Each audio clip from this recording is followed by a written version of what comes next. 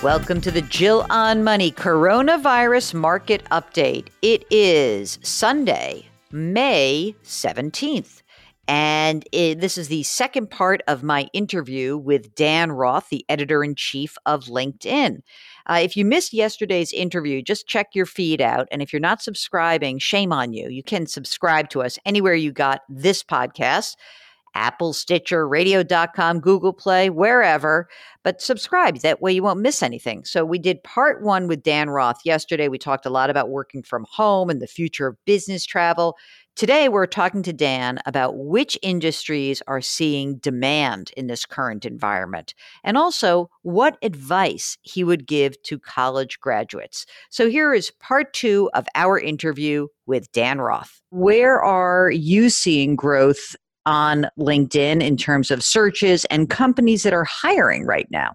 Yeah, well, the growth in hiring is happening on anyone who is involved with computer engineering and hardware. We're seeing a lot of need for people to basically keep the systems up that we all rely on today. And if you are someone we're doing this call and we're relying on the network to be able to stay up while we do it. I've got everyone in my home is right now on a screen trying to do school or whatever it is they're doing, and those networks have to stay up. So if you are involved at all in any kind of networking, you're hiring. There is hiring for delivery. Everywhere else, it's not great. I mean, you look at retail has been absolutely decimated. Media is getting hurt really badly. There's a lot more negatives than there are positives right now. What do you think is going to be the resulting labor market on the other side of this? Will we have unemployment remain at the 5-8% level for a while? What's your best guess? I don't know which industries are going to be the ones who come back. I know that I'm fairly confident that we're going to see a large growth in small businesses and people trying to launch their own thing just because they don't have any other options elsewhere. And I also think we'll see a pretty large disparity in where the jobs are, not necessarily what industries they are, but where they are. So as an example, there are real regional trends that are going on right now with hiring. Our own data shows that Miami had what's considered these days as a mild drop in hiring, about 20% drop in hiring in May, versus Chicago, which had a almost 40% drop in hiring. And then there's the openings. There's some places that are opening and there's some places that are not, that are closed. We're going to have the pandemic causing some cities to open and then close again. And so there's just going to be I think that you'll see real differences around the country in where the jobs are. I remember your boss, Jeff Weiner, coming on our air and talking about soft skills of college graduates and graduate school folks, that was going to be important. How do you see that balance between now you're talking about networking, computer engineering, and hardware? What kind of soft skills does one need in an era where more people are working from home, where we're doing more Zoom meetings or just, calling and not in person? How would you hire for those skills if you were, hiring new young writers?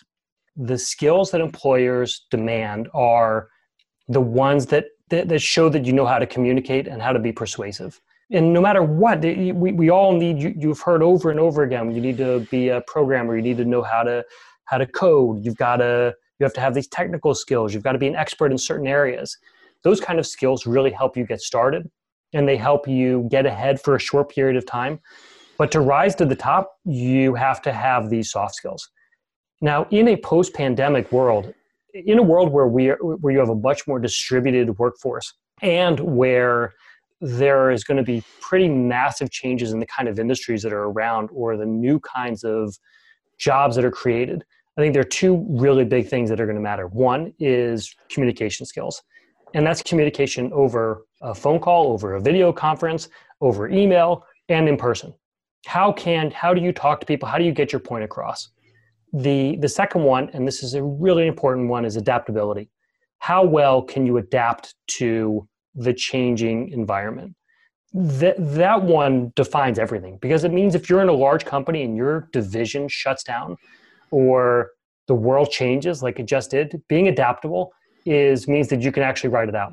So you might have a skill to get you a job, but if you want to keep that job, the communication skill and the adaptability are what are going to enable you to hold on to the job and then to rise through the ranks. One example, we've been looking for stories of companies that have gone above the call, that have done a lot for their employees or for their communities.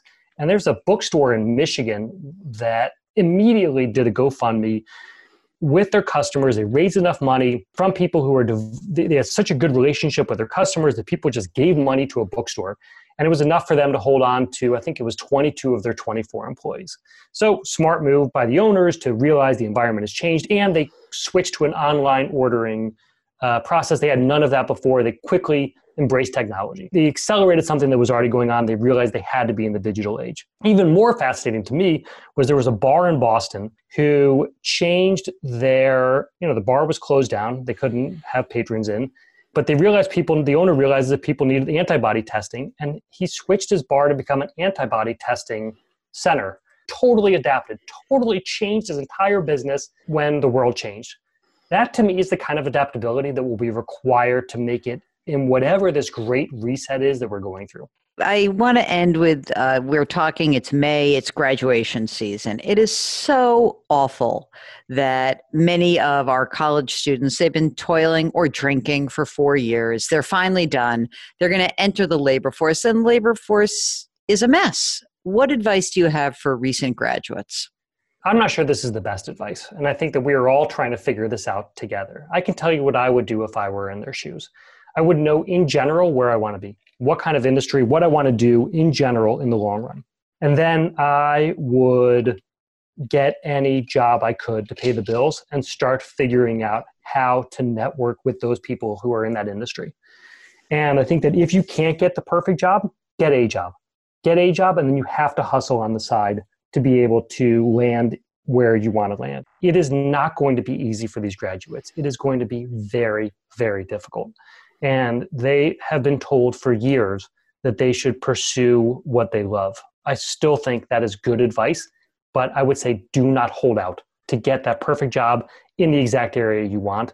It is going to be a lot of hard work, and you're going to have to work overtime to get noticed and to get attention and to get a book of business in that area, but that's what you got to do. Thanks so much to Dan Roth. Again, if you missed yesterday's interview, just go back, check out your feed. He's great. And you can find Dan on LinkedIn. He does so much great work, and he does some fantastic interviews himself.